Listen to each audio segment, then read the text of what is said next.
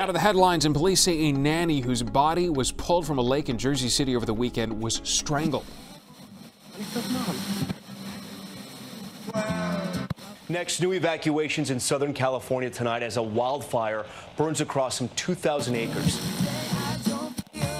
New York police releasing new images of two men they want to talk to in connection with a deadly shooting on a subway platform in Queens. The violence playing out right in front of shocked and...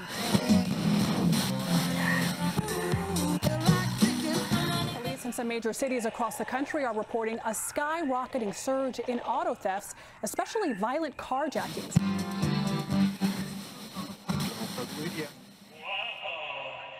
Wenig sagt dazu.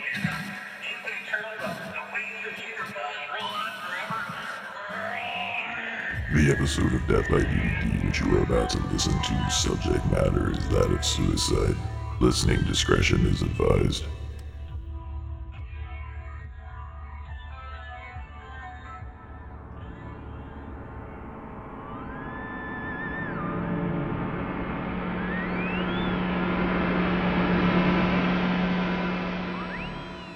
This is Death by DVD. You are listening to Hank, the world's greatest. In keeping with Death by DVD's policy of bringing you the latest in blood and guts, and in high fidelity, you are going to hear another first. The story of Christine Chubbuck. An enigmatic story that we really only know the end to. The middle and the beginning, not just lost to time, but almost erased. A true story that has been sensationalized into film. 2 of them, well, 3 of them, and we'll be discussing those on this episode, as well as Christine. But unfortunately, most of our discussion on Christine herself will be hypothetical and theoretical because I just said we really know the ending. The beginning and middle has been lost or suppressed. And of course, we'll get into the reasons for all of that also, because why would I say something so mysterious if I didn't intend to eventually talk about it? We'll begin with the movies.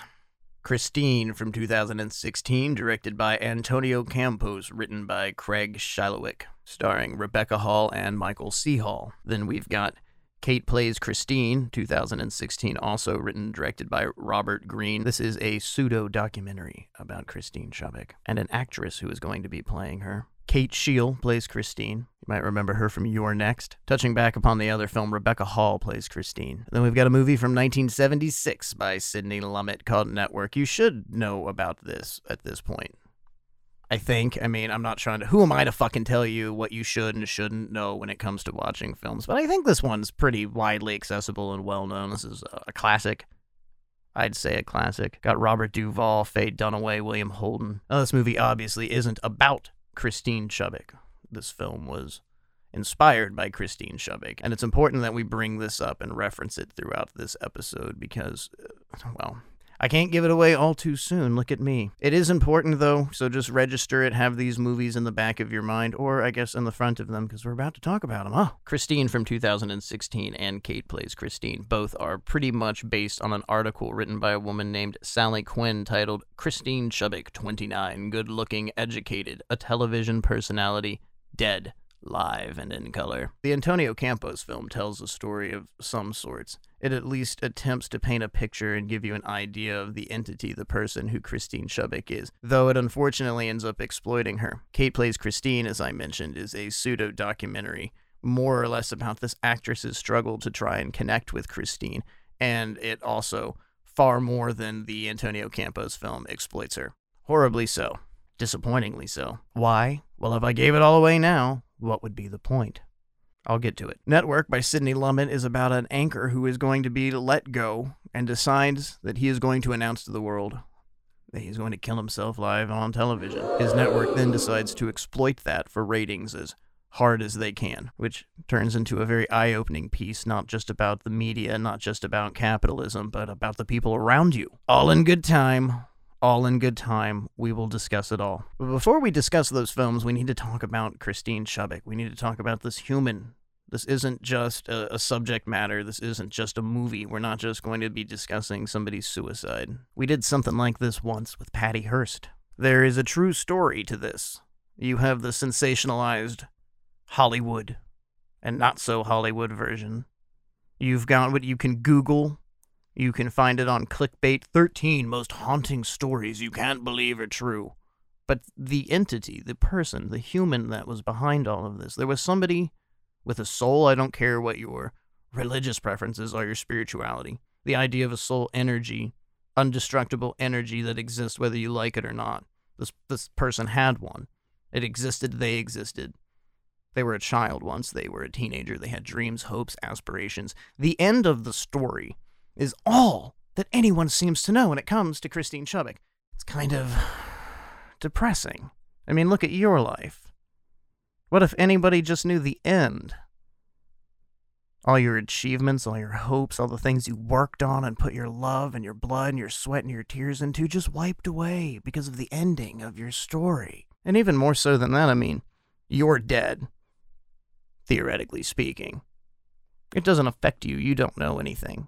You don't have an idea that you're being exploited or used, or your death and message have been completely lost upon people. The important thing here is literally dignity. Human love. Loving your brother, your neighbor. Dignity. So we're going to get into some territories tonight, as we did with Patty Hearst. We talked about Paul Schrader's film, which was an excellent film, is an excellent film, rather. We talked about the Symbionese Liberation Army. We talked about Patty Hearst. But guess what? Guess what?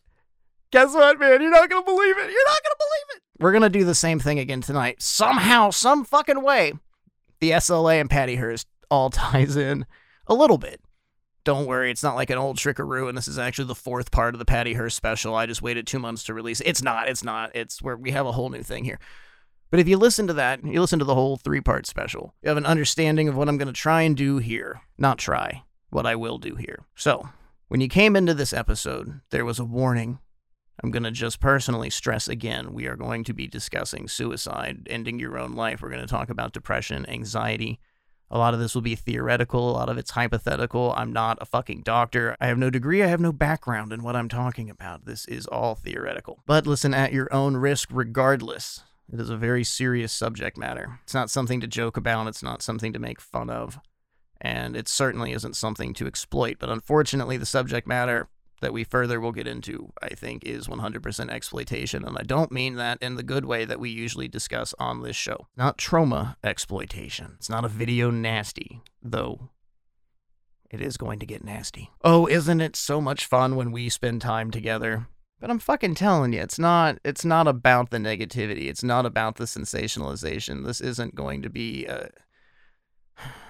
the end of the story, like I've been talking about, is already sufficiently well known. What happened to Christine Chubbuck is very well known. There's so much more to that. There's so much more to an entity. There's so much more to anything. I mean, we sensationalized Kurt Cobain to the extent that we published his private journals. I had something to do with it. But I mean, we as a whole, we as consumers, it was something that was sought after. People went out of their way to buy it. We celebrate this person who shot themselves in the head. And I'm not going to fucking talk about theories and Courtney Love. Okay, let's just go with what's on fucking paper here. Person committed suicide and they're worshipped pretty much. You can go home and read the private thoughts of this person from when they were 17 years old in hardback or paperback, whatever's more convenient. Maybe even you could get it on Kindle. I don't know. But Christine Chubbuck has been erased from the earth. Christine's work, her art, her soul, what she stood for, it just is gone. Poof. What we have left of her is this grim, awful reminder. Oh yeah, that's that chick that killed herself on live TV. Nothing else. Nothing personal. And I can't really dig deep.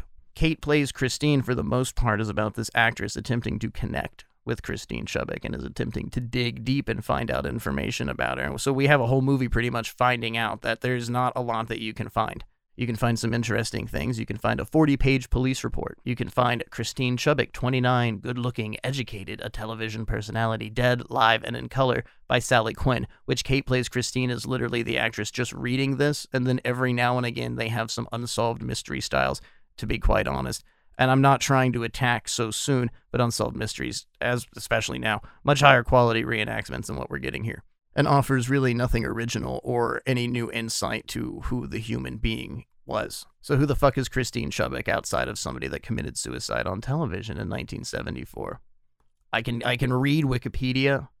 I can tell you research that I've done, and all of it comes back to the same thing. She was born in Ohio. She later moved to Boston, and then she later moved to Florida, where she eventually killed herself live on WXLT TV with a Smith & Wesson 38 caliber air-weight revolver loaded with wad cutters.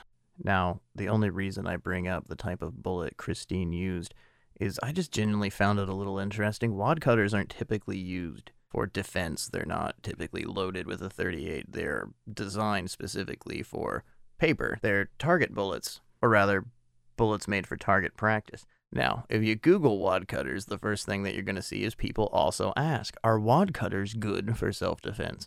Wad cutters also have the potential for surprisingly effective wound ballistics out of a small revolver compared to conventional self-defense ammo. Even though the wad cutter doesn't actually expand, it tends to penetrate soft tissue very reliably. Right under that, can wad cutters kill? Wad cutters are designed to leave clean-edged holes in paper for shooting competitions. The wad cutter and semi-wad cutter bullets are designed the way they are to cut nice, clean holes in paper targets for scoring, but they're just as deadly as any other bullet. So that's Google. We're going to talk about this more later on, but it's something that I wanted you to tuck away and just remember. And then when we bring it up, you'll be like, oh yeah, well, good thing Hank talked about that earlier. Her father somehow was related to the Fairbanks, and her early upbringing is just kind of a shrug, an enigma wrapped in a shroud. We don't know. No one really knows anything about her. Her family, obviously, maybe close friends if she ever really had anything. You can read the same statements about her. She was strange. She was isolated. She didn't get on well with other people. In high school, she started a club called the Dateless Wonder Club. It's just a lot of morose facts. There's nothing about the person. The only way that you can really develop a sense as to who Christine was is by reading the police report, is by attempting to hunt down, and it's not like it's hard, and find what people had to say about her, which for the most part was almost all the same thing. She's a very particular and peculiar person. But that could be said really for anybody. Christine Chubbuck, I personally feel, was an artist and took that very, very seriously and took her job and her life incredibly seriously. In 1965, she earned a degree from Boston University in broadcasting. Her early career, and for the most part all of her career, was pretty unremarkable. She worked very hard and she had a lot of passion, but it wasn't Walter Cronkite, it wasn't Barbara Walters, nothing really, no ground was broken. She hadn't gotten even to the point at her death in life to break ground. But she had an idea, she had a clue, she had direction, she had a message, and she had words that she needed to get out. The thing about Christine, the thing that's interesting is her death. The only reason people know about her is because of her death. The only reason she's been sensationalized in the manner she has in 2 different pictures is because of her death. Her story was used for network, again, further sensationalizing it. But it's funny how the media works, it's funny how ratings work, and it's funny what people find truly interesting. It's never so much their story. It's never so much why. It's just the blood and guts. I could go through all the same things. I could tell you that she's lonely. I could tell you that she's depressed. But after a few weeks of dedicating my time to trying to dig up as much as I possibly could, trying to just hear her voice, I feel there's so much more to this than anyone ever wants to talk about. I think there's blame, even to a certain extent, that has never been recognized, that has never been brought up. And I think the point mostly is that since her death, Christine has just been exploited. The entity, the person, all that has been done to her is exploitation. She had a point. And I guess where we're going to get with this episode is to her point, or my idea of what her point was. I can't say anything for certain. As I said earlier, speaking hypothetically for the most part here. I can't give you any certainties. I can't give you any facts. I can tell you what I've read and what I've researched and what I think about all of it. And obviously that's what we're going to be doing here. But I just want to state again, this isn't set in stone. For all intents and purposes, Christine only exists in death. The sensationalization of that, the power of that, I guess, how entertaining it is, how shocking it is. Can you believe this happened? Read about this at 3 a.m. while scrolling through your phone endlessly. There's more to it than that. There's more to anything than that. I mean, I hope I don't need to go into a rant here explaining that there's much more to it than that, but I don't know. It's concerning. I came into this not knowing anything about Christine Chubbuck. I knew that she committed suicide, and I wanted to see Christine for quite some time, the 2016 film by Antonio Campos, and I'd put it off. It's not the greatest subject matter, especially when you know how it's going to end. It's a 90-minute film, and I know it's going to end very upsetting.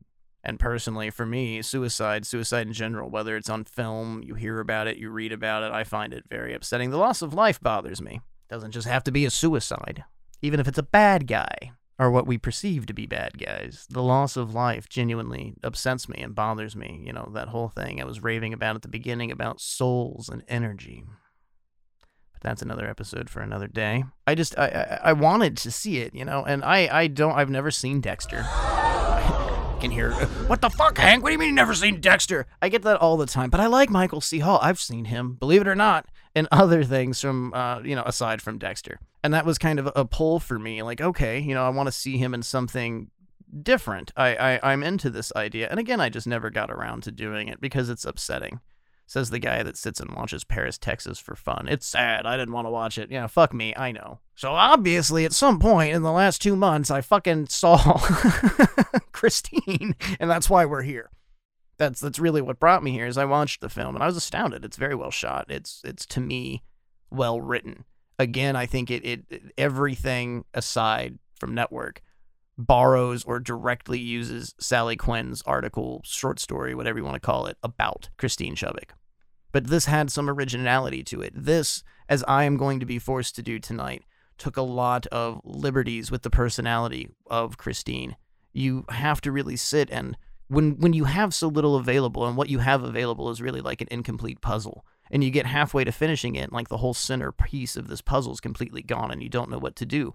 So you have to take everything surrounding it, and you attempt to fill in the gaps, and that's what this film did. It's what Kate Plays Christine does, and what I'm also going to do is, tell you what I think.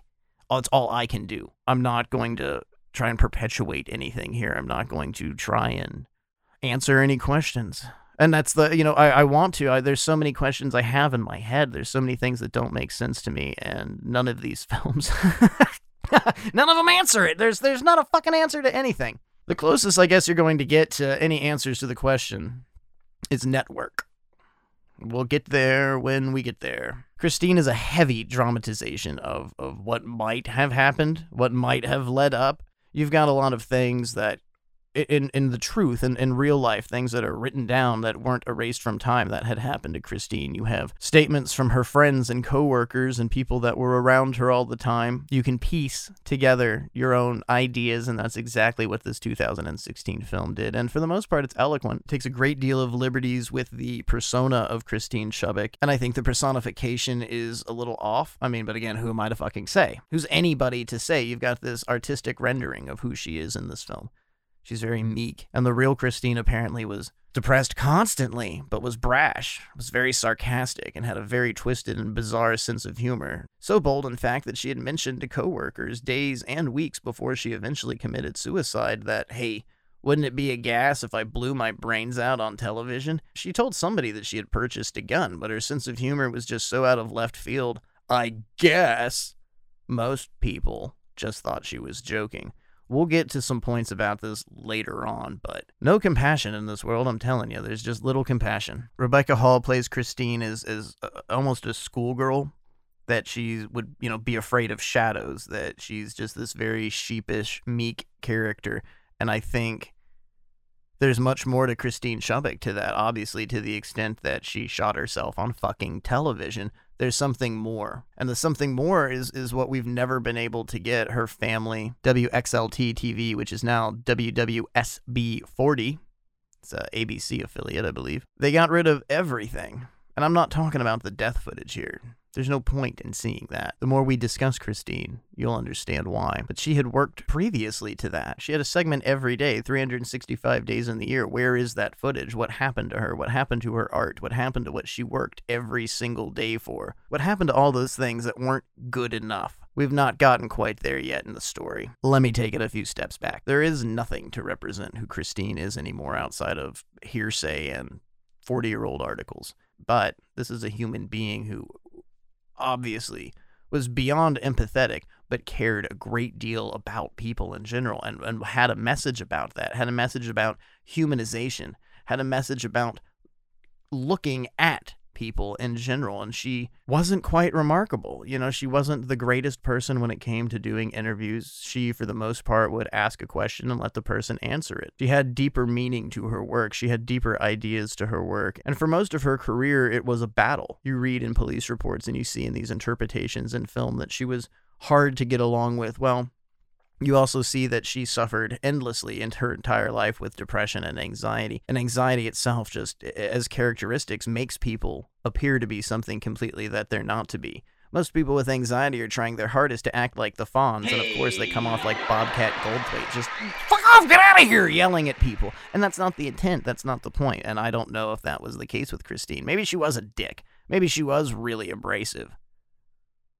But regardless, for the most part of her career, nothing she did really was accepted. Nothing she did was breaking grounds, and it's ironic because most of her ideas and most of the things that she was working with and that she was trying to present to people are things that are iconic now and things that are loved now. She conceptually wanted to bring the news directly to you, you know, that you were able to watch what was happening. And, you know, you've got now like unsolved mysteries, these dramatizations of what happened. We don't know how it exactly happened. It's just something from a police report. She had these concepts and these ideas that were just a little bit before their time. And unfortunately, we're in an era, the early 1970s, when a woman's opinion wasn't like it's any different now. Like a woman's opinion is actually heard or acknowledged as comparable to a man's in this world. We're living, I mean, the society now, of course, wants to tell you, no, you'll be listened to, you'll be heard. But let's be honest, are women and people of color ever listened to as much as a white guy? That's just how it is. I'm not fucking agreeing with it, and I'm not saying, I mean, we're getting a little bit off subject here, but I'm not saying it's okay. But it's something we're acknowledging, we're bringing up. But especially the 1970s, maybe you have a couple inches now more than you might have back then, but women and people of color still are treated subhuman. And all back to our original point here discussing Christine, I'm not saying she was treated subhuman, but I think she was never acknowledged because she had what is perceived to have been an attitude. She was perceived to have been constantly sarcastic and, you know, admitting. If people were not surprised, if people didn't take it seriously that she would tell them, I'm thinking about shooting myself on the air. I'm going to shoot myself. What do you think about that? That's how odd her sense of humor had to have been, that people just shrugged that off. So I feel for her career, her leaving the house, that Christine put on a persona, that Christine Chubbuck had an image that she got into, like clothing, like a suit that she dressed in every day, and it was very defensive. She did not let people get close to her. She did not let people befriend her, but all the while never understood why she couldn't connect and fit in with people. Almost like she had an animosity against the world because she couldn't be heard, but at the same time wouldn't accentuate herself enough to be heard. She would try and she would try and she would try, and then when she would get rejected, she would just throw tantrums. You read, you hear, you know, she would just flip over the smallest things, but wouldn't take it into consideration that, you know, I'm playing this game. I'm not losing. They're losing. They're not taking me seriously. They're not looking at my art. It's their loss. I can move on. I can go somewhere that might appreciate me. She took it life or death, which, I mean, what other option really do you have? I mean, sometimes your world is just your world. Sometimes there aren't any other options. And we've got that articulated with Antonio Campo's film from 2016. Both of the fucking movies are from 2016, which makes this even harder. So I'm just going to refer to Christine as the Antonio Campos film. Christine, the person, is Christine Chubbuck, and then Kate plays Christine. Obviously, should be able to figure that one out. You get a sense of who this person was. You at least get a sense of a human. You at least get like a grasp and a look into their eyes and an idea that they existed. And you're given the personification through Rebecca Hall, and she does a fair job, but it's essentially acting a fictional character, because all the source material that they had is what I have for this show. It's not that much. You think you're going to go off a diving board and you're going to be able to find footage and you're going to be able to hear her voice and you're going to be able to watch her and try and figure out deep in her eyes what could have gone wrong, and you get a handful of pictures, some articles, a 40-page police report. There's nothing.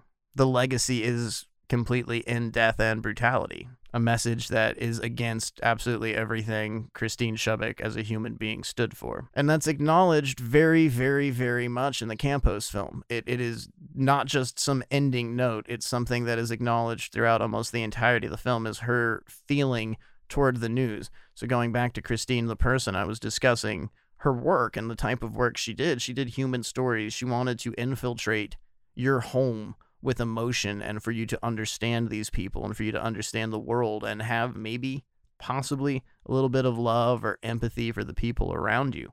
And all she was given constantly was, that's just not fucking selling. Nobody wants to see something like that. You know what sells? Car accidents, muggings, rapes, murders. We got to get some crime. If it bleeds, it leads. And to this day, I mean, that's really all the news is. You even got that catchy song by Don Henley, Dirty Laundry. Kick them when they're up, kick them when they're down. That's all it is. And that's all the fucking news ever will be. You're going to be told foreigners are stealing your job. They're coming here to rape and murder you. Gas prices are rising. It's somebody in the government's fault. Let's hate them. Meanwhile, the world is burning around you, and you have your head stuck in the sand out of fear. You can't even look around and see the problems and realize, well, shit, we could fix this. If we all just came together, we could totally fix all of these problems. But you're stuck. You're catatonic with fear, and that's how we are forced to live our lives. That's what we are given every single goddamn day on the news. And not just that, I mean, almost every form of media, and I'm not talking about horror pictures here. I'm not talking about zombies coming back from the dead. How could you even have those in the same categories? You've got this fictionalized, goofy violence like Lucio Fulci's zombies getting killed, and then you watch the news, and you've got everything but the bomb killing a load of people via drone strikes. Everything but the rape on that news report. They fictionalize and sensationalize it so much. Was Christine so far off years ago attempting to do this? And this was all in retort to her being constantly told, well, you gotta have blood. Other stations are showing carjackings. Other stations are showing murders in Miami. We've got to do something. We've got to pick up the speed a little bit here. Nobody needs a story about somebody that went back into their own house to get cigarettes while it was burning down because they fell asleep smoking cigarettes. And the thing behind that, and this is a part of the Campos film. This is a project that Christine worked on. She went out of her way to shoot. And it was a story about a man who went back into his own house because it was burning down, because he fell asleep smoking a cigarette. He had to get his cigarettes. You can hear the news theme playing on it now. This is something that would be on every fucking station. Local jackass burns house down, like the 7th time, too. I should have mentioned that beforehand. Wasn't the first time the prick did this. So the ironicity behind it and the entire story and her whole method and her whole point of showing it obviously was almost sarcasm, you know? I mean, really even going to her boss. You want something exciting? Well, here you go. Obviously that wasn't the directive. That wasn't what they were looking for. And we're dealing with a 70s news station. It's never been different. Just because the story is retro, there is literally no difference from the time period Christine Chubbuck lived in to where we're living now. If it bleeds, it leads is still how everything is served. I mean, even film. Try and convince somebody to watch a 2-hour French art movie over a John Wick film. Of course they're going to want to see the one where like 900 people get shot by Keanu Reeves. And I mean, he is handsome and dreamy, but I don't know. My Own Private Idaho, maybe. The fuck did we get to goddamn Gus Van Sant? What am I talking about? The difficulty here is giving a personification to this person. First thing you, as a listener, you're going to want to do in general is try and find something more about this person. And there isn't much you can find. It's grasping for straws, and you try and put these puzzle pieces together. And with even the film representations, you're left pretty much with nothing. Beyond Rebecca Hall's character, there's truth to a lot that we're shown on screen. But it does us no good trying to get to know who this person was. So who was she? Who do I think she was? I think Christine Chubbuck was an artist who had a vision of this world and a vision of her place in this world, and no matter how hard she tried, she never could quite fit into it. Perhaps her own expectations were set too high, but can they really? I mean, when you as an individual have expectations and hopes and dreams of this world, why should they have to be lowered? I mean, reality is only so much. Reality is really only so much of what you make it to be. And who is any other person outside of somebody who has let themselves be tamed and let themselves be cornered and pushed into a box by a society that doesn't want you to grow, that would say you need to change your expectations? But alas, Christine Chubbuck had expectations of this world and her life within it. She wanted to be taken seriously, and is that so much to ask? I mean, I think all of us want to be taken seriously. There are so many angles that we can approach this story because we don't know. I mean, we have these comments, we have what we can read her coworkers and family said after her death, but in these moments in this time period, We just have somebody that was working in Florida. They were working the daily news in Florida, and unless you were one of the maybe 10,000 to 15,000 TV sets in that area in Sarasota that viewed them, it wasn't anything. The station wasn't an affiliate. It didn't broadcast nationwide. It was just that area. It was just for those people. She was really at the lowest level of this form of media and had so much hope, had so many ideas, had so much that she wanted to put into her work. And where did it all go? What happened to the collective of who she is and what she is aside from her death? It's all just poof. Most people that knew her, including her mother and her brother, brought up to police that they really believed her suicide had something to do with sexual problems. She was not intimate at all with anyone. She was a 29-year-old virgin. She had an incredibly hard time, as I'd mentioned previously, connecting with people, having any form of resonance with them, whether or not it was because her guard was kept so high, or the fact that she just didn't click with people, we'll never know. She tried to date. She tried to be congenial. She had a crush on a coworker, another anchor named George, who's portrayed by Michael C. Hall in the Campos film. She'd gone out of her way to be human. But we don't know, honestly, you never know how you look through other people's eyes. Her trying her best, her fighting for equality, her fighting to be heard could have just been, man, she's a real bitch to everybody else. What's remarkable is there's really a lack of humanization when it comes to anything about Christine Chubbuck, anything that you can read, anything that you can find, including this film from Campos. I don't think most people can relate with what we're shown on screen in this film. I think most people with anxiety or severe depression problems easily could, but it's not compassionate. There is no, let's look at this person and let's evaluate their life. We're just being shown what happened to her for sheer entertainment purposes, exploiting the end of her life, the end of her story. All the while I'm admitting how difficult it is to actually discuss her story, but that kind of makes you question why anyone would try and tell it at all if they couldn't actually tell it. That just means they are interested in one thing, and that's what most people are interested in when it comes to the story of Christine Chubbuck. It's what happened to her. It's what she did. Most people just want to see it, which I find strange that nobody questions why you can't find her entity, you can't find her work. You can't find what she did previously to that. You can't find what she stood for. Even in death, the respect she fought for her entire career was never fucking bestowed upon her. You can't even look back and see her pieces and say, well, she really tried to connect with that strawberry farmer. We are the audience. She put these things out there for us. She wanted people to connect. She wanted people to feel these things. She didn't want people to focus on the fear and the doom and the gloom and the negativity. She didn't want people to, and this is hypothetical here because I don't know. I feel she didn't want people to focus on that and have fear invade your home, to have hate invade your home and your mind. You know, I mean, just look at the world. Look at where we work and we live and how we treat other people. The fucking fact, it wasn't one or two people. She told her brother that she was suicidal. She was seeing a fucking therapist, told them that she was suicidal. She told 2 coworkers she was going to shoot herself on TV. Nobody did anything. Nobody stepped in. I can't say nobody cared, but you look at what happened to her. Did anybody? I mean, where were they? A sick sense of humor is one thing, but let's be honest, ladies and gentlemen, we know I've got quite a sick sense of humor. I would hope. Maybe I expect too much as the words are coming out of my mouth, the wheels are kind of turning, and I'm realizing, like, you know what? I don't know how serious, how many people would take me fucking, serious with a question like that. I had to stop here. Jeez, I'm stuttering. I actually have to stop to think about this because now that I say it, man, I really have raised an interesting question, thrown a cog into the entire wrench of this Christine story. But it does kind of come back to my point because I don't think it's a joke, I guess. I guess it's my mentality stepping in here. Oh my God, we're getting personal with Hank. To me, it's alarming, especially when somebody jokes about it coyly. Those are the motherfuckers that are probably going to shoot themselves on TV. But I have no point in place to talk about presumptive reasons as to why people commit suicide or to why people get so sad and depression. That's not the point of this, and I'm not a goddamn doctor, so... Yet. I'm a reverend and a lord, but I am not a doctor.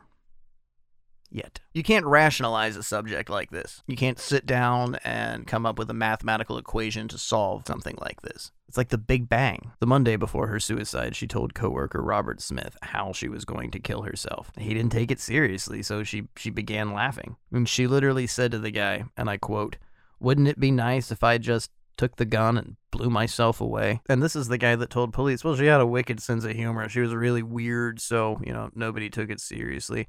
I don't know. That to me is one of the most heartbreaking things. She reached out to people, almost like a test. I mean, really, what else could it have been? To see if maybe somebody would care enough to show interest. And what do you do when you're that defeated and you reach out to people and they don't even connect back to you? I mean, she took the route that she felt was the most safest. I wouldn't say that there's fictionalization in the Campos film, but there is dramatization. We get to a point where Christine is going to be researching suicide. A lot of that doesn't exist in this movie, but in real life, Christine went to her boss and said, I want to do something on suicide. I want to do a whole show on suicide. And she got approval to do it. She went to the local police force and questioned them, shot tape, wrote a lot about it, learned all the ways to really commit suicide. And that brings us back to the wad cutters. That was the type of bullet Christine used to commit suicide with. We brought that up a little bit earlier in the show. Christine didn't just spend a few hours researching this. She put a lot of time into it. I believe she met with the police chief, other officers. She had an immaculate knowledge of what needed to be done to commit suicide. So wad cutters. She'd used the gun. She'd gone target shooting, so it makes sense as to why she would have them. But she also had clear knowledge that there would be something that devastatingly would get the job done. There would be no questions. Absolution. 100% finality. Wad cutters, on the other hand, it's a peculiar choice. The placement of the gun itself was a peculiar choice. Now, this is all incredibly speculative, but there is a chance that Christine Chubbuck may have not meant to kill herself. You hear so much about her wicked sense of humor. Maybe this was the ultimate joke, the ultimate form of payback to what she considered bullies and people that wouldn't allow her to progress. Like I said, it's very, very speculative. Another thing that allowed the seed of a thought to grow in my head is just her wording in what I consider to be her suicide letter. All of these things are just thoughts and concepts and theories when it really comes to the end of all of this. There's so much to note. There's so much peculiarity to the entirety of the situation, the case, whatever you want to call it. You can't help but wonder. You can't help but speculate. And with the two films that heavily draw on Christine's life and are supposedly based 100% on her, all that they have done is speculate. So, I mean, we're really no different than they are right now. At this point, it doesn't really matter if she meant to do it or not. No one would know. And if anyone did know, I mean, hey, maybe that's a whole conspiracy theory that we've come along with here. Maybe that's why her family and the station have this covered up so well, have so much of her removed from history. The inability to get to know who this entity was. Maybe it was removed because she didn't intend to kill herself. I mean, she put a gun to her head and fired it. She knew the repercussions. She was very well versed in what would have happened by firing a bullet into your head. But what if? There's a whole lot of ifs. A bunch of ifs on this episode. One big if salad. What would you put on if salad? Maybe Caesar? I'm a blue cheese fan. I don't feel there's any point or place for something like conspiracy theory, but really, I'm kind of reaching calling it that. I think I kind of hit the nail with this statement. I'm doing the same thing as these two films did. But the passion and the calculation, the professionalism behind Christine Chubbuck, you can't help but wonder, was the intent lethal? In this film, we're shown with her work ethic and how hard she's trying to break through. You really get an idea. You're really shown a backbone of Christine Chubbuck here. You're really shown how hard she tries to succeed. She's listening to police scanners, just trying to find something juicy. You know, she's staying up late at night, attempting to learn something to get to the scene of a crime before anyone else does, and finally get that, if it bleeds, it leads lead. She learns about this mechanic who also owns a gun store, who the cops will take their vehicles and guns to, and she goes and visits the guy. And we get this scene where the store owner explains to Christine that there are different colors, there are different codes, there are different levels to living in the world, that there's white, and there's black, and there's orange, and there's all these colors, and that white is when you're asleep and when you leave your house. Black, or whatever the other color is when you're aware of a bird or another car while you're driving down the street. But when you have a firearm, when you have a gun, you jump to code orange, and orange, you're ready for anything. Orange, you have that peacemaker, or whatever you want to call it, an equalizer. You have a way to solve a problem. And you get this situational feeling that things are shifting. And we have a rule in film. When a gun is shown, you don't show it unless it's going to be used. So obviously, This gun is going to come into play later. And I brought up that this film is very articulate. It's not so much the point that a gun has been exposed to us. It's not that we're recognizing or knowing that rule. It's the explanation as to these different codes, these colors, these levels to the world in which we all reside and live in. It's these cogs turning in Christine's head. Now, did this really happen? Who knows? She bought the pistol from a place called the Bullet Hole via a story she was covering. So, there's a lot of liberties that have been taken here, but that's all that we can do. And that's all that I'm doing because I want to give a humanization to this person. I want you to hear about Christine Chubbuck, the human. There was a human who worked every fucking day of their life. They woke up.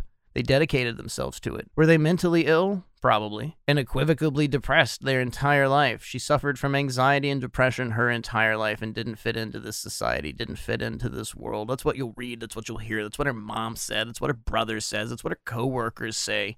She just didn't fit in. Besides the fucking point, though, yes. She didn't fit in. Okay. All right. I get it. It's fine. The movie continuously. She tries. She just doesn't fit in. Now, with the Campos film, you do have some genuine emotion behind it. You do get to see that she gives a fucking shit. It's not just some self-centered person, and you get that so constantly when you discuss suicide. It's selfish. Suicide is such a selfish act. Well, let me fucking take a step back here. Isn't it selfish for you to think everything's fucking about you? We're not going to go onto a rant about the nature of suicide. But the thought process behind the living is the thing that I never quite understand with it. Because when somebody gets to that extent, somebody kills themselves, they are at the lowest point that they could be at. And everyone surrounding them either recognized that and did nothing, or there was no, again, this is all hypothetical, theoretical, because suicide is incredibly situational. There's 1,000 different reasons. But to be able to sit back and be so pious, to call the dead selfish, that's just something I've never understood. And that, again, that's a different show for a different day. Maybe, I don't know, it might come back later. It really isn't a different show for a different day. But it's not the point of the show we're at right now. And I know this is hard. It's hard to get through this because we're discussing Antonio Campos's film. We're discussing Christine Chubbuck, and so much of this, it's a movie review show. So obviously, personal feelings are being brought into it. But this isn't just, I felt this way about the movie. I did not like the scene. It cut too fast. There's a lot more going on in the situation here than just that. I have, and I think it's clear, my own thoughts on Christine Chubbuck, and they aren't about the end of the story. It's not focusing on the end of the story, and it's a struggle because there is no beginning and there is no middle, and all that's left is this attempt to all that's left is this attempt.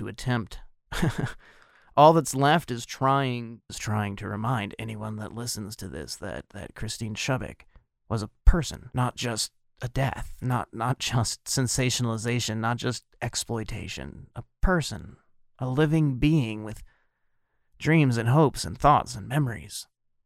Obviously not now, but at some point, at some time. Have we all gotten so far from humanity that it's literally just the end of the story that matters? Fuck, have we gotten so far from storytelling that just the end of the story is what matters? Maybe. I don't know. We're off subject. We're all over the place. Christine would put on puppet shows for disabled children. And in the Campos film, we get this kind of touching vibe. And in the Campos film, I think it's exquisitely shown how much she did for other people, that she was very empathetic. She might have been sarcastic, she might have been abrasive, she might have been hard to deal with, but as a whole human being, Chubbuck was passionate about the well-being of other people. Not so much their entertainment. And genuinely, when you're in a field like hers, it really is, it's the entertainment. That's what you're working for. That's what you're doing. Not the idea of we're going to entertain people, but the fucking ratings and the money that comes from the ratings and moving forward, getting a bigger face job, moving to a station that's shown all over the world. It's all about moving up. And when you're in an environment and when you're in a world, it's all about moving up, and you have something to say, you have emotion, you have a human story. There's really no place for that. And that seems to be almost her entire life, is just there never really being a place for Christine. Her mother was a bit of a hippie. One of her brothers that lived with her at the end of her life was an artist. He was what you would call a really chill guy, and Christine was just almost the exact opposite of all of that. And to me, what I see is somebody that didn't want to be a product of her environment. She wanted her environment to be a product of hers. She didn't want to grow up and be like her parents. She didn't want to be like her brother. Apparently, she is the granddaughter of Douglas Fairbanks. So the family had money, which really could play into why there is nothing left of her, why it's been taken away, why it's been erased, because they don't want people to know anything. It's an embarrassment to them, perhaps. So it was never a struggle of being poor and hungry and never being able to get by. She just couldn't connect. No matter what she attempted to do, no matter what she put herself into, and no matter how hard she tried, her angle was never quite seen, which I think you can sympathize with. I think you can really understand that. I think anyone looking at it from that direction can really understand where things are coming from. It's not just the fact that somebody was difficult, but how long has the struggle been going on, and what are they fighting uphill to get? And in 1974, 1975, fighting uphill for her position to actually be understood, acknowledged, and heard by anybody, it just is impossible. You're given this narrative in life that you have to fit. You're given this place, and this is really what society, this is what capitalism, a capitalist society, stands for. You do this thing until you die, and then you get your free time, and you spend your free time fixating 100% on fear and gloom and the worst things possible, constantly just listening to this in the news, all forms of negativity shoved and pushed inside of your face. While you're doing that, just consume and die.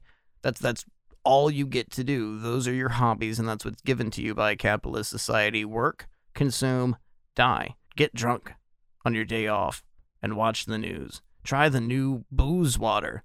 You hear about that, guys? We're putting booze in water. Consume. Miller Coors. Bud Light. Die. Watch ABC, Fox, CNN, BBC. What are we learning from any of it? What are we taking from any of it? Are we learning anything about humanity? Are we learning anything about emotion and who people are, or what they fucking think?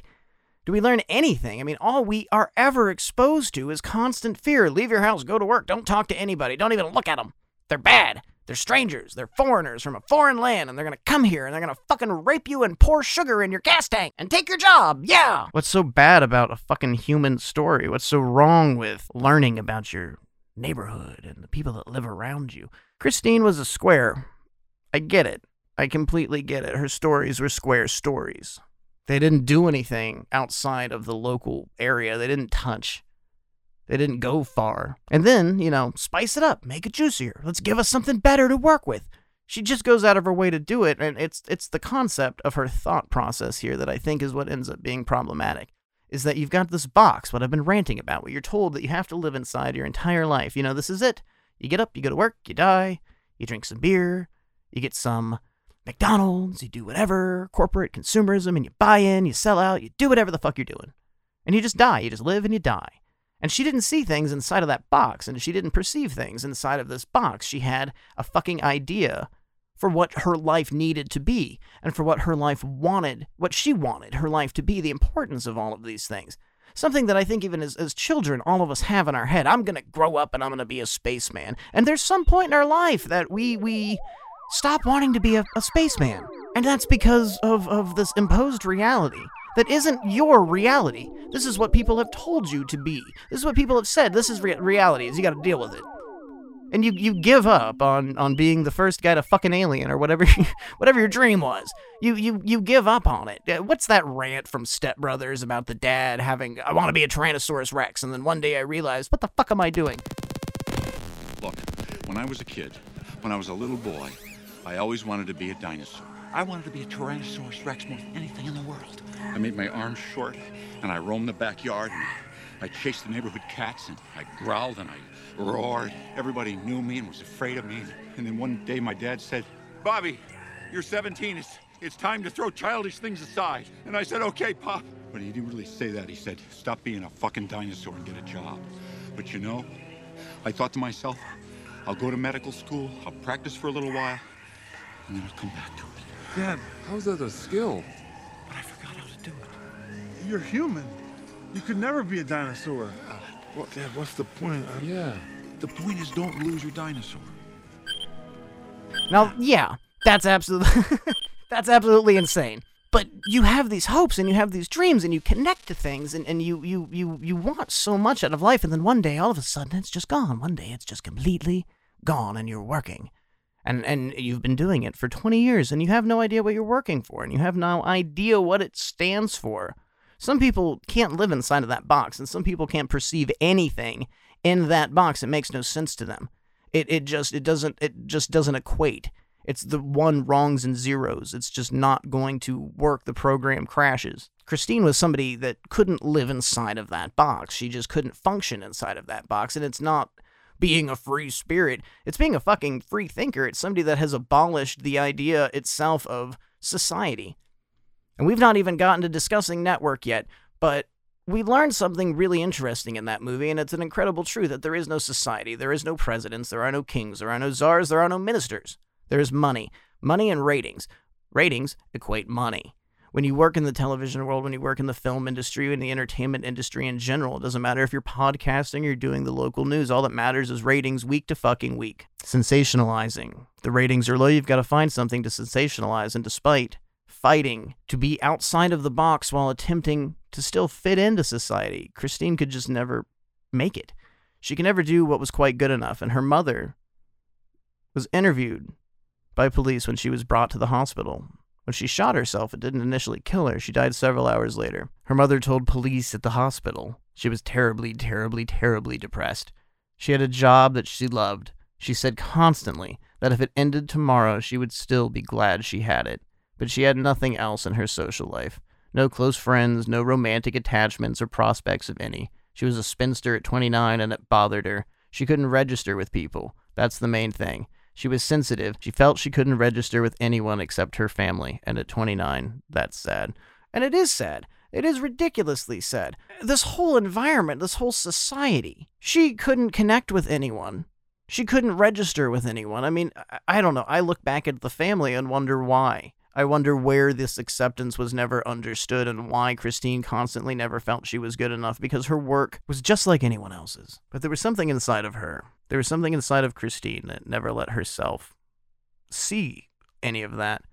It could be something like imposter syndrome, constantly berating yourself and never allowing yourself to see your own achievements, to see the good inside of yourself, to hear anything. But Christine Chubbuck, not necessarily shown in the Campos film, went out of her way to let people know she was miserable.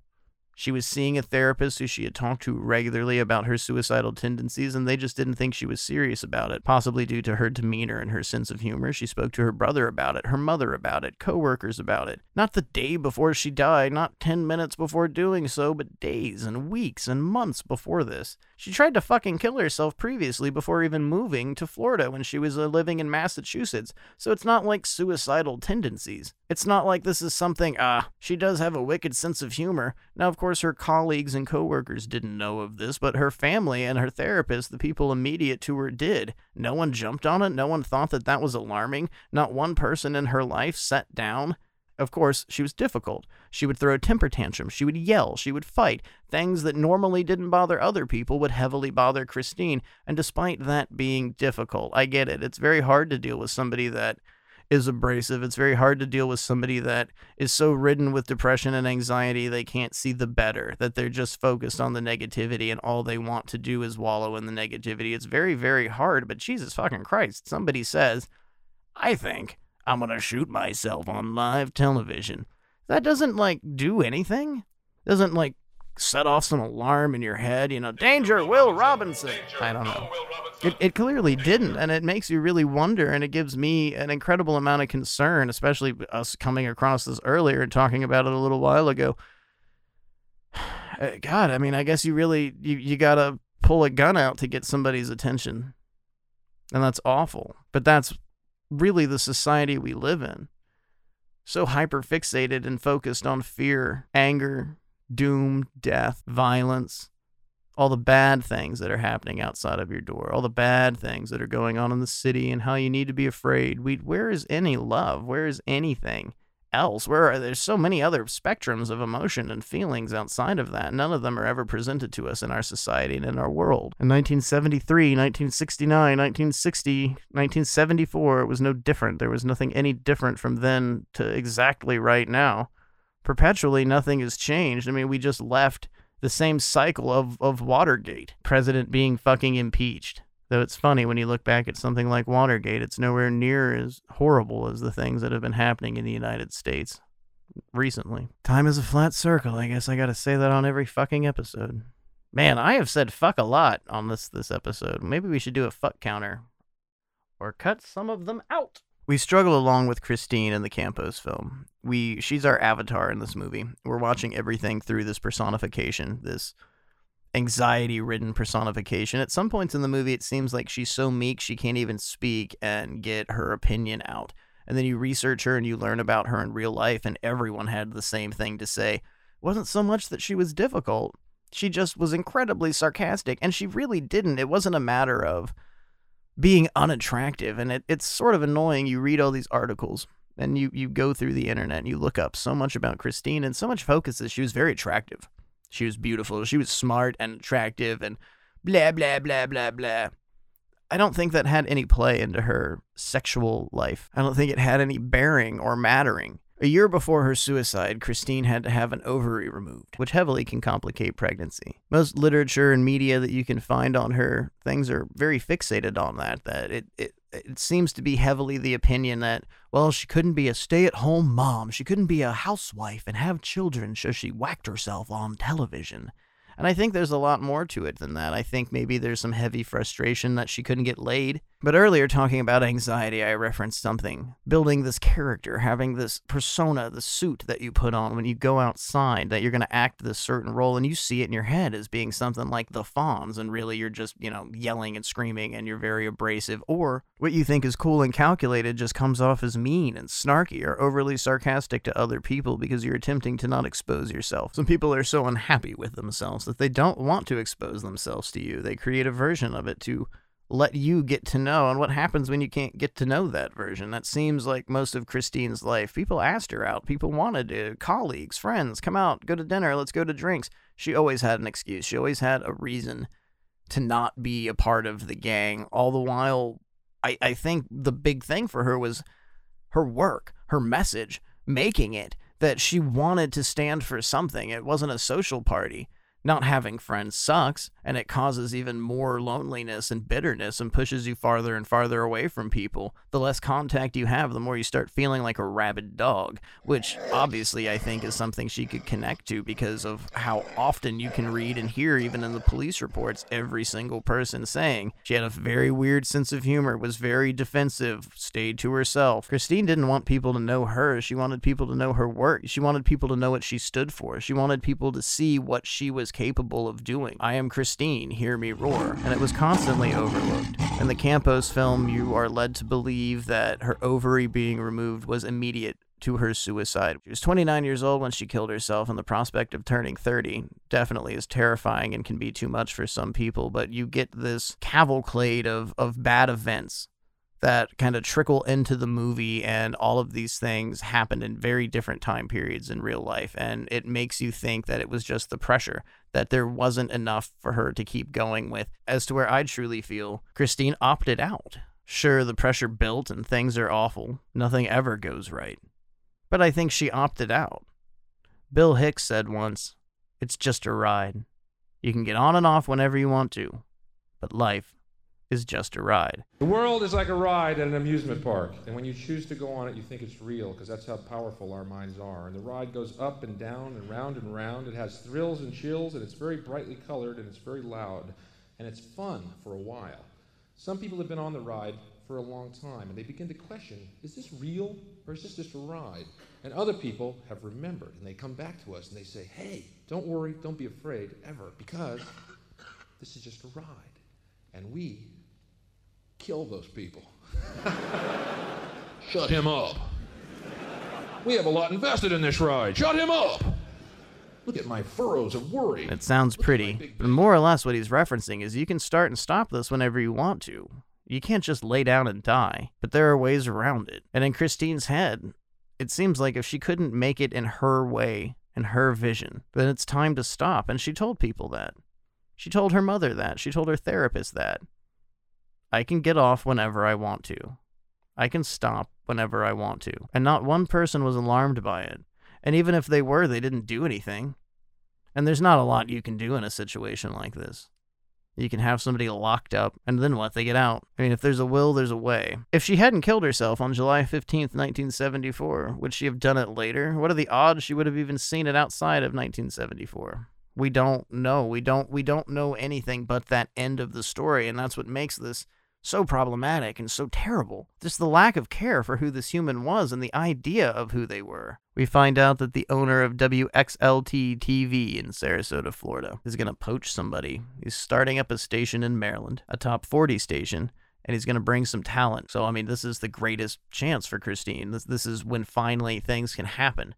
All her hard work, everything that she has sunken her heart into, her writing, her art, can finally be acknowledged. And of course, she isn't picked. Christine finds out that her longtime crush, an anchor named George Peter Ryan, he's the one that's going to make it. He's the one that's going to be sent to Maryland. And she finds out on top of that he's taking with one of her closest friends at the station, one of her closest friends in general, who he had been seeing, and nobody really knew about it. A lot of pressure. You get all of this exposition and all of this dumped on you at one place in the movie, and it just seems like, okay, she's reached a snapping point. Everything's awful, and this is why she killed herself. But all of these things weren't just in a week matter of time. She had her ovary taken out 1 year before her suicide. We don't really know what happened between her and George. We've got the Sally Quinn article where it's discussed and brought up that she found out or she saw George and someone else and realized then and there, oh, they knew the entire time. They were hiding this from me. We don't know. Nobody knows. So it's very presumptuous to try and slam all this together. And of course, it's a dramatization. You're reaching and you're trying to pull straws here to come up with something creative to give this movie a linear look, but you're just hyperfixating at the end of the story. You're trying to connect everything to get to the end of this story, and that's the least important thing, because we know that. We know what happened to her. We know that she killed herself. It's the fact that her life, her being, who she is just a mystery, and it's lost. Just the death. That's all that remains. I think my favorite scene in the Campos film is between Christine and George.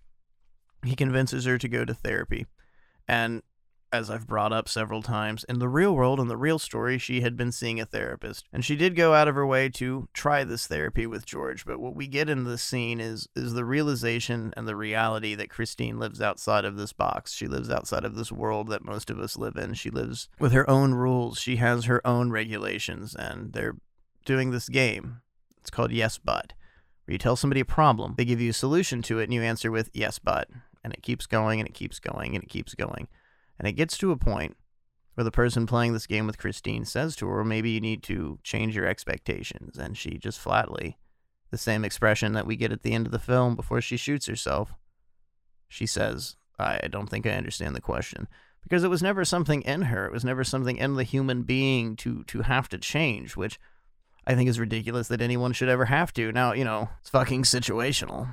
Because if you're a Nazi, yeah, you probably need to change. Your expectations of reality are completely off bar and not right. So everything is absolutely situational. Suicide, as I referenced earlier, goddamn everything, breathing, smoking, eating, drinking, farting, it's all situational.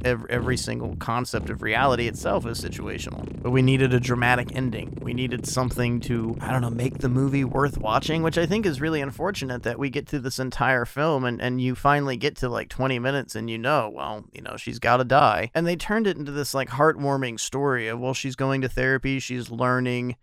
Throughout her puppet shows, she has these incredibly positive things to say about getting up every day and trying and using your words, and then she just shoots herself. And that's really what happens with this film. You go through this trying, terrible story. You get to know this person, what they want you to know of them, what they want you to know of this on-screen personification, this falsified idea of Christine Chubbuck.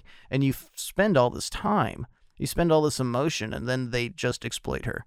They give you all of this. They give you this plateau of who she could be, what her art stood for, why she worked so hard, and then they literally exploit her with the one thing that she completely was abhorrently against, and what she fought against consistently, that she was told if it bleeds, it leads. You need to run with something like this, and she would go out of her way to come up with something creative. She would try and find some way to bring the news to you while still having emotion, while still having some vernacular outside of blood and guts and pain and woe and doom and gloom and nihilism, fear. And obviously that didn't work. Obviously that didn't have any success. So she gave the station what they wanted. She fit inside of their box instead of hers. She bent into their level. She presented, after failing in their eyes consistently, never quite meeting their criteria, the ultimate story.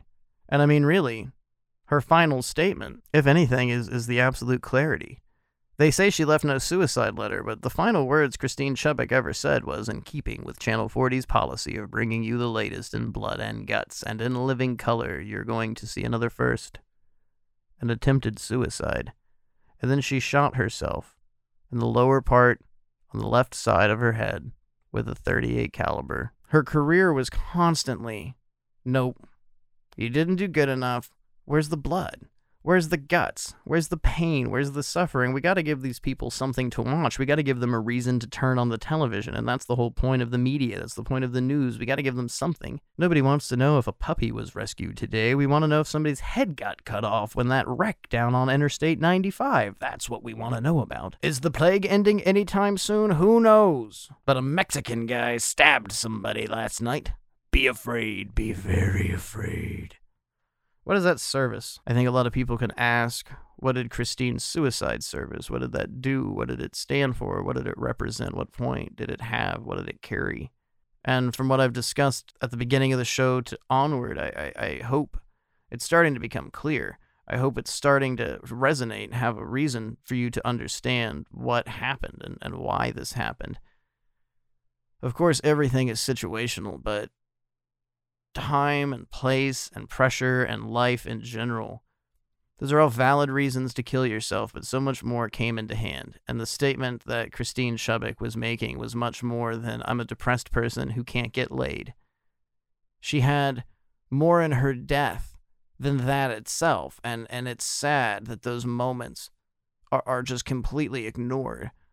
The reasoning and what she did is just lost and completely ignored, possibly because of embarrassment. Her family, the station, her coworkers, her friends, apparently, who never recognized or saw the problem or cared enough to reach out or do something. There's a lot of situations as to why there is no more Christine Chubbuck, as to why her words, her writing, her voice, aside from a few photos, her face, have just slipped away. It's just pushing it under the rug, you know?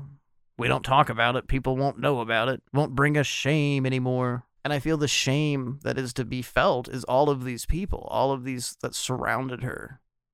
What's your excuse?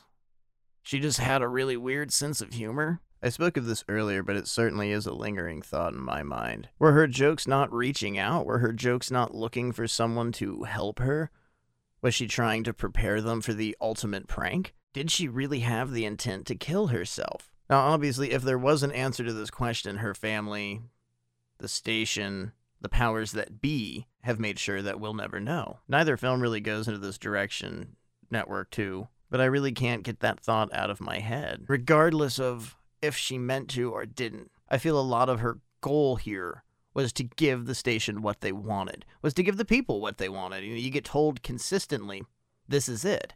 This is this. This is it. You know, like that part of The Deer Hunter where Robert De Niro just yells that at Cazale because he forgot his boots. Gotta learn, Stanley. Every time you come up here, you got your goddamn head up your ass. Maybe he likes the view from up there, huh?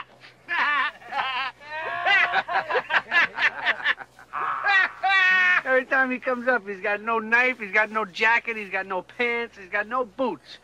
All he's got is that stupid gun he carries around like John Wayne. That ain't gonna help you. Stanley, see this? This is this. This ain't something else. This is this. From now on, you're on your own. But it doesn't really change anything, and it wouldn't change anything if Christine Chubbuck had survived. Her exploitation would have been just as bad, if not worse. And of course, that was a time before TMZ, before there were so many sharks out there just waiting to rip people apart. But we've brought this up many times, but it's just conceptually, 1770 to now, nothing's different. There wouldn't be hundreds and hundreds of years of people fighting for change and equality if anything was ever any different. But it's all hypotheticals here. It's all very, very speculative. The choice of words attempted.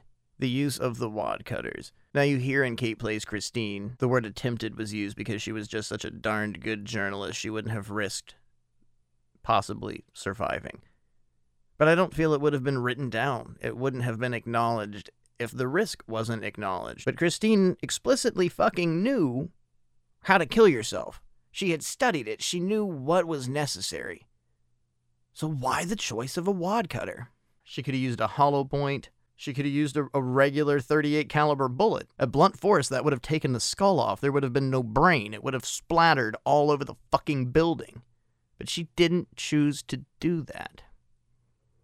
And it lingers. You can't really get into the mind of someone that is so depressed and try and understand where they're coming from or what they were trying to do. You look at Christine Chubbuck, you look at what we're allowed to know, what's left of her. You hear about her wicked sense of humor, and it just kind of pushes that question even more to the front of your brain. Well, was really this playing into her sense of humor? Was this the ultimate fuck you?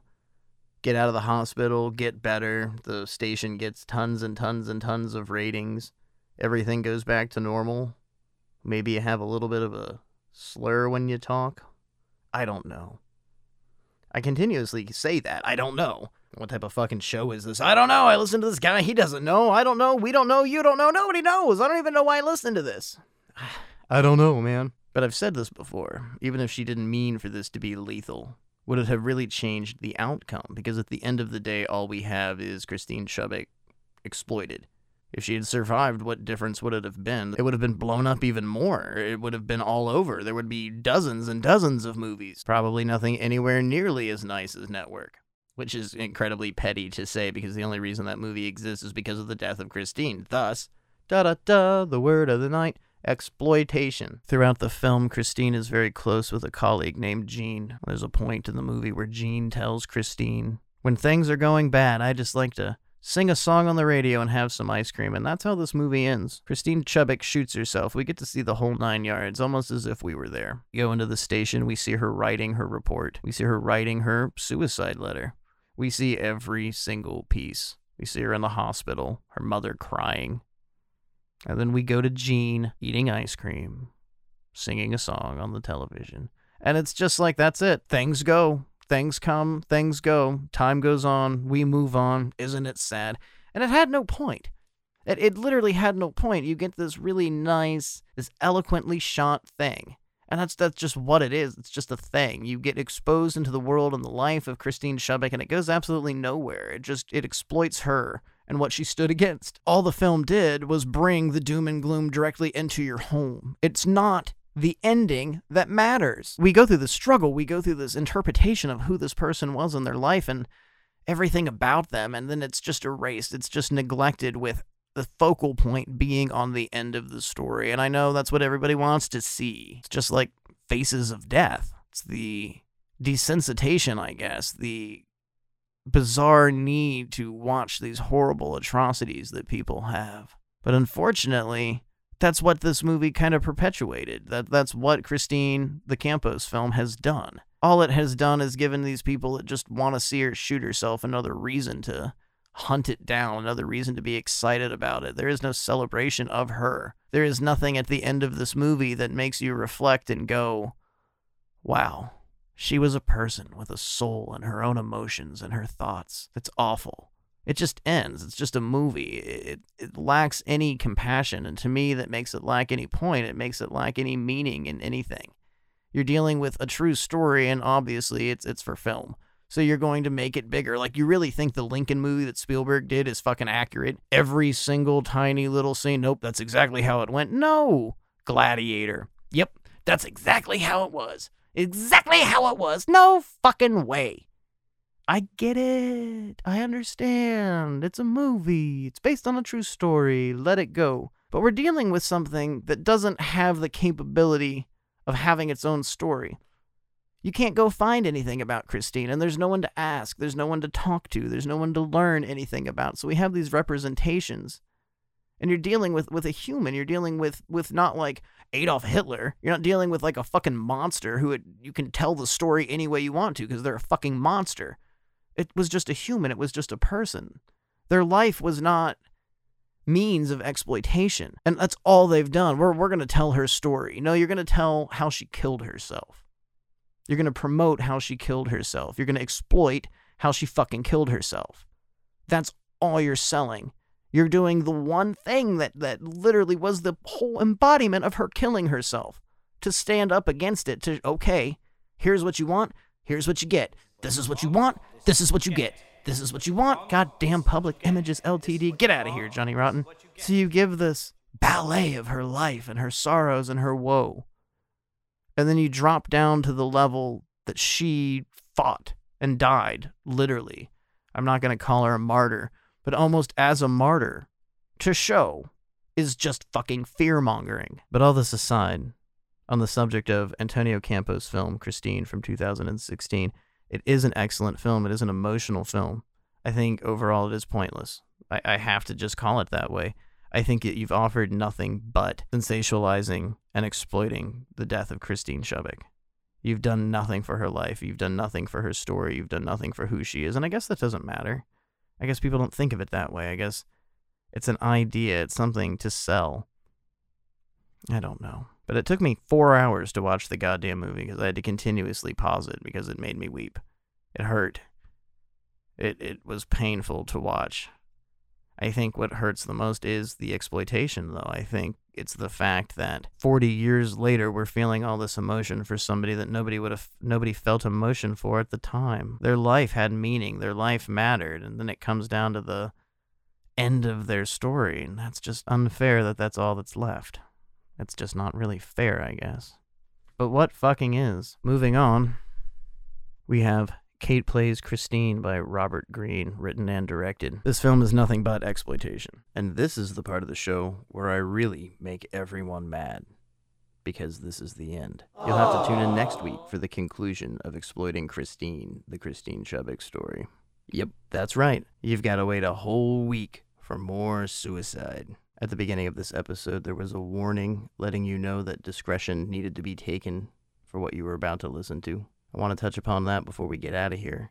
Suicide is a very, very serious subject. There's nothing to be laughing at. This isn't a joke. If you or a loved one is suicidal, having suicidal tendencies, thoughts, I know it sounds like I'm reading from a script here, but I'm not. There is help. There is a way. You can contact the Suicide Prevention Lifeline, suicidepreventionlifeline.org, all one word. We care about all of you out there here at Death by DVD. Even the people that like the Texas Chainsaw Massacre remake. Everybody. So until next week, the ashtray is full and the bottle is empty.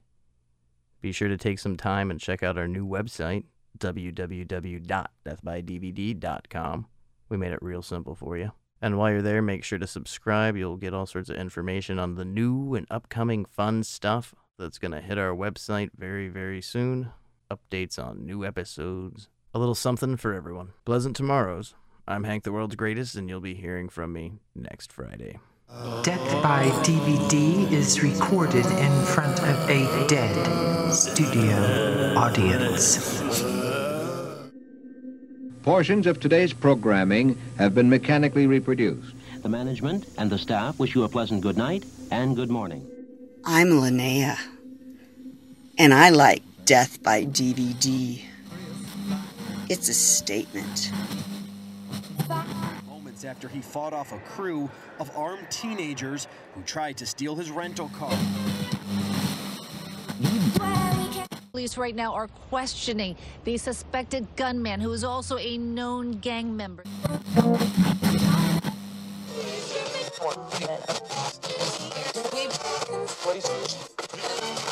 In some major cities across the country are reporting New York police releasing new images of two men they Next, new evacuation. Out of the headlines, and police say a nanny whose body was pulled from a lake in Jersey City on the weekend was strangled. Carolina Cano's roommate says the 45-year-old went to exercise Sunday morning and never came back. Her body was pulled from the water a few hours later.